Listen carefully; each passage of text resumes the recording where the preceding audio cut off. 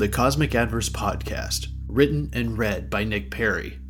Book 1, Fireside Flush. Chapter 5, Halcyon. Once Ward had cleaned the dishes from dinner, he slinked off to his room, extinguishing the abode's candles along the way. An hour passed before Sir stood from his meditative pose and walked to his own room, where he prepared a rucksack with a deerskin blanket and iron-bladed knife. His room was small and bare. Sir had never been given gifts or toys as a boy. Instead, Ward had given him tools to build the furniture that composed his room. Sir reflected on the evening's change in Ward's demeanor while he packed. A small bed lay in the center of the room. A small opening in the abode's outer wall served as his only window. Crimson curtains, stitched by Sir and made from old clothes, lined either side of the window. Natural light from the stars bathed the bed where Sir worked on his rucksack. Once he had finished preparing for his evening, Sir slipped out of the home and met the darkened outlines of Balu, Viti, Lavu, and Roland standing in the dirt road. The trio of older boys gave Sir a hard time about being late, and he met their pestering with a weak smile. The team walked the street of the village towards the front gate. The dirt road, lit on either side with the peaceful glow of candles from the surrounding homes, showed the boys the way out of the village. All was quiet except for the occasional stray voice from conversations inside the humble abodes. The boys continued through the village's gate and toward the cliff that overlooked the village. As Sir, Viti, Lavu, Balu, and Roland moved from the dirt road and into the jungle, the stars' brightness morphed into speckles of light that flourished through the canopy. The boys chatted with one another as they continued their trek upwards. Sir led the group, followed by Roland, then the three others. Balu, Viti, and Lavu took turns trying to pull pranks on one another all along the hike to the top. The boys soon reached the top of the cliff, exiting the dense jungle flora into a clearing that had been preserved by many generations of Tuatoman boys. The clearing reached to the edge of the cliff and sat about 200 feet above the jungle canopy. The boys could look over the tightly packed trees all the way to the volcano that protruded from the vegetation like a mahogany sail among an emerald sea. That volcano was Mount Vor, the home and throne of the Keeper of the Flame, Tandro Shugara. The boys made their camp by setting up 2 tents with the backs towards the jungle. A round pit of ash sat in the middle of the clearing. Sir had very fond memories of countless camping excursions that he and the others had enjoyed through their youth. After the boys had pitched their tents and made their campsite, they prepared for the night's hunt by unpacking their weapons of choice. Balu examined a 2-handed mace that he polished with great care. His father had given it to the dark-skinned Trauber boy as a gift when he had seen 13 harvests.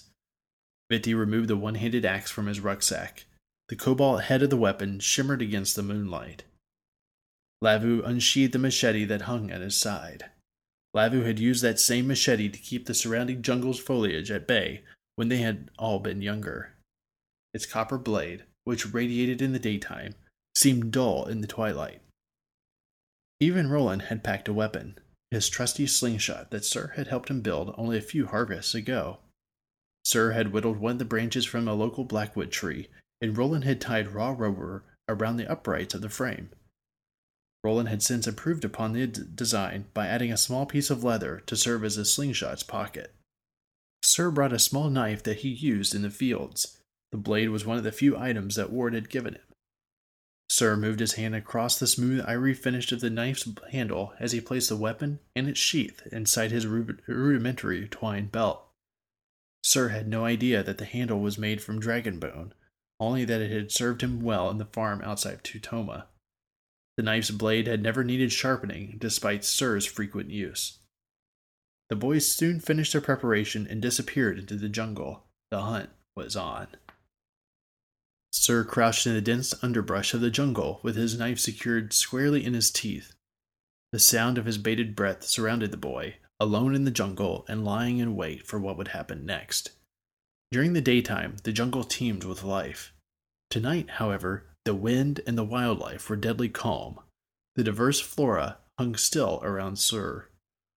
The young Seraphim could hear the throbbing sound of Balu's giant mace swinging through the thick underbrush in his attempt to flush out the boy's prey, occasionally hitting the base of a nearby tree with a loud thwump. The boys regularly went hunting in this part of the jungle. The fauna were usually large enough for the 5 boys to at least have a late-night snack. Tonight, their goal was a fair boar that Viti had tracked far into the jungle. Sir's eyes acclimated to the surrounding darkness as he listened to the others' commotion. The boy's plan was simple. Baloo, being the largest of the group, would flesh out the mother fair boar, while the others hid in the shadows. They would be the ones responsible for claiming her life tonight and putting her over a fire for dinner. Sir didn't need the food. His uncle's steak was far more filling than the boy had originally known. As Sir stared into the brightening twilight, the face of the woman in the sword entered his mind's eye. For some reason, his memory replayed the moment when she turned her head to return Sir's gaze. In that momentary glance, he couldn't see her expression. That left Sir with an uneasy feeling in the pit of his stomach. He continued sitting in the darkness as he thought of his meditation, Io, and the face of the woman. He wondered if it had all been a hallucination. Sir had worked a long day in the fields. He pondered if the day's sun had made him lightheaded. But the figure's motion had seemed too real. The Tomasi's mind turned in deep thought. Sir decided he would look into the matter tomorrow morning. The thick underbrush rustled ahead of him, snapping the boy out of his internal reflection. Sir's eyes flicked upwards from the ground and met face to face with Big Mama Fair Boar. "Shit!" Sir yelled as the fur boar lunged at the young seraphim. He jumped out of his hiding spot and galloped toward the others. Sir vaulted over tree roots as he made his way to the others. "Shit indeed!" Lavu yelled as the blur of Sir's outline rushed the Farama boy. Viti squealed with excitement. "Here we go! You're mine tonight!" he yelled at the fair boar. Viti and Lavu scooted out of Sir and the fair boar's way as the Tomasi and the angry mother ran past them at breakneck speed. Viti and Lavu could soon be seen following behind. Roland had perched himself on top of a tree, and he had an excellent view of the chase. He watched as Lavu reached for the fair boar's tail. The boy who could play with fire grabbed onto the tail, causing the fair boar to let out a blood-curdling squeal. The animal reared its ugly head, a tangle of tusks and hair, and prodded Lavu's hand. The pig caught Lavu and managed to sink a tusk into the boy's hand. "Fuck!" Lavu screamed. In one swift movement, he let go of the tail, fell to the ground, and clutched his wounded hand. "That bitch pig took a gash out of me!" "It's all right," Viti yelled as he continued the hunt. "I'm going to tackle her." Sir continued his straight-line path through the jungle. He knew he was faster than the fair boar, but the one the villagers called Tomasi also knew that Viti was faster than he. All Sir had to do was wait for Viti to catch up. It didn't take long. "Here goes nothing," Viti screamed as he lunged for the fair boar. The boy landed squarely on the pig's back and held on with a tight bear hug. The fair boar squealed as it squirmed, trying to face her captor. Having no luck, she bellowed a deep, gurgling squeal. Fire streamed from the pig's lips and spewed toward Viti's head. "Fuck!" Viti yelled as he let go of the fair boar, narrowly escaping the onslaught of flames coming his way. The fair boar quickly ran into the thick cover of the jungle. Sir had slowed to a jog by the time he reached Viti, sitting on his knees and furiously cursing. "That bitch!" Viti said, shaking his fist in the air. "I'll find you, boar, and I'll have you for dinner." They were soon joined by the others, who helped Viti to his feet. "Looks like she escaped to fight another day," Baloo mused. "It was fun while it lasted," Roland added. "Fun? Fun?" Viti stood up and faced Roland. "This is war!" The boys laughed at Viti's outburst. Sir put a hand on the distraught boy's shoulder. "You'll get her next time, I'm sure." Viti shrugged off Sir's hand and made his way back to their campsite on the hill. "Maybe so, sir. Maybe so. You didn't do so bad yourself, kid, with one good eye and all." Sir winced. The young seraphim's smile had grown so large that it caused his black eye to sting with pain. The group of 5 returned to the campsite and sat around an empty flame. Their bellies sang the eternal tune of emptiness. Every time the grumbling song reached a crescendo, the boys gripped their midsection and laughed. They may not have had a fair boar to roast that night, but they were content enough to be able to spend time with one another. Sir was quite glad to have this time away from the village and away from the responsibility of the farm. To say that the village was a source of mixed emotions for the boy would be an understatement. There was an entire lifetime waiting to be lived by Sir in Tuatoma.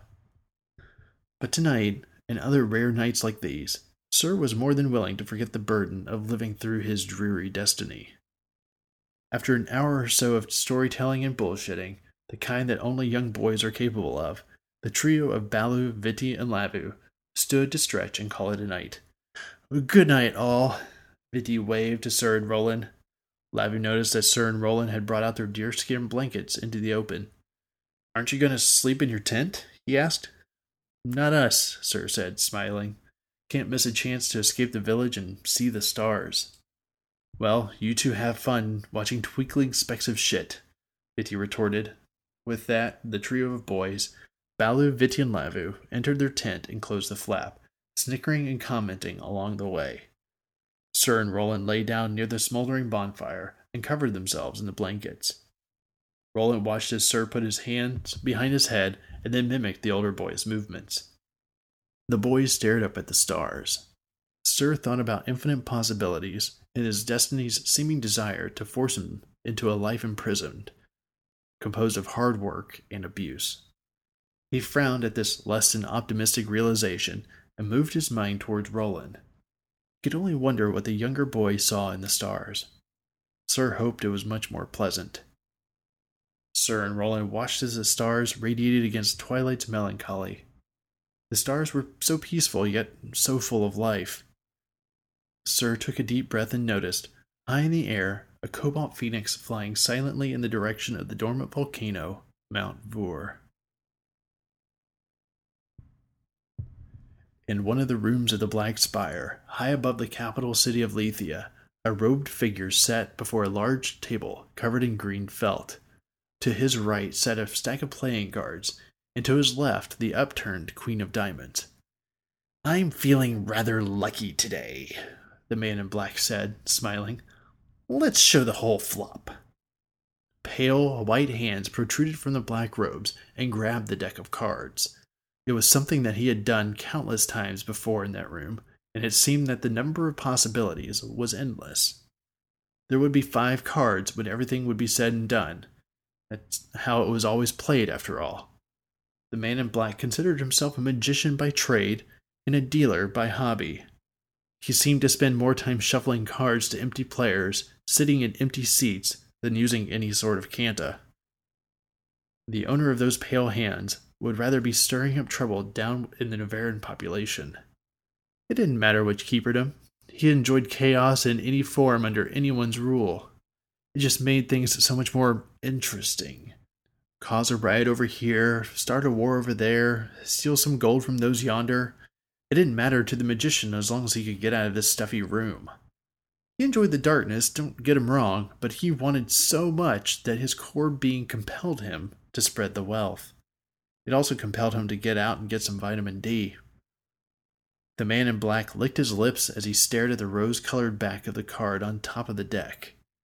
That was a dangerous deck, he knew, because it only served one purpose in this keeper's forsaken world. That deck would tell him when the Creator had decided to reveal the Tome of Tomes.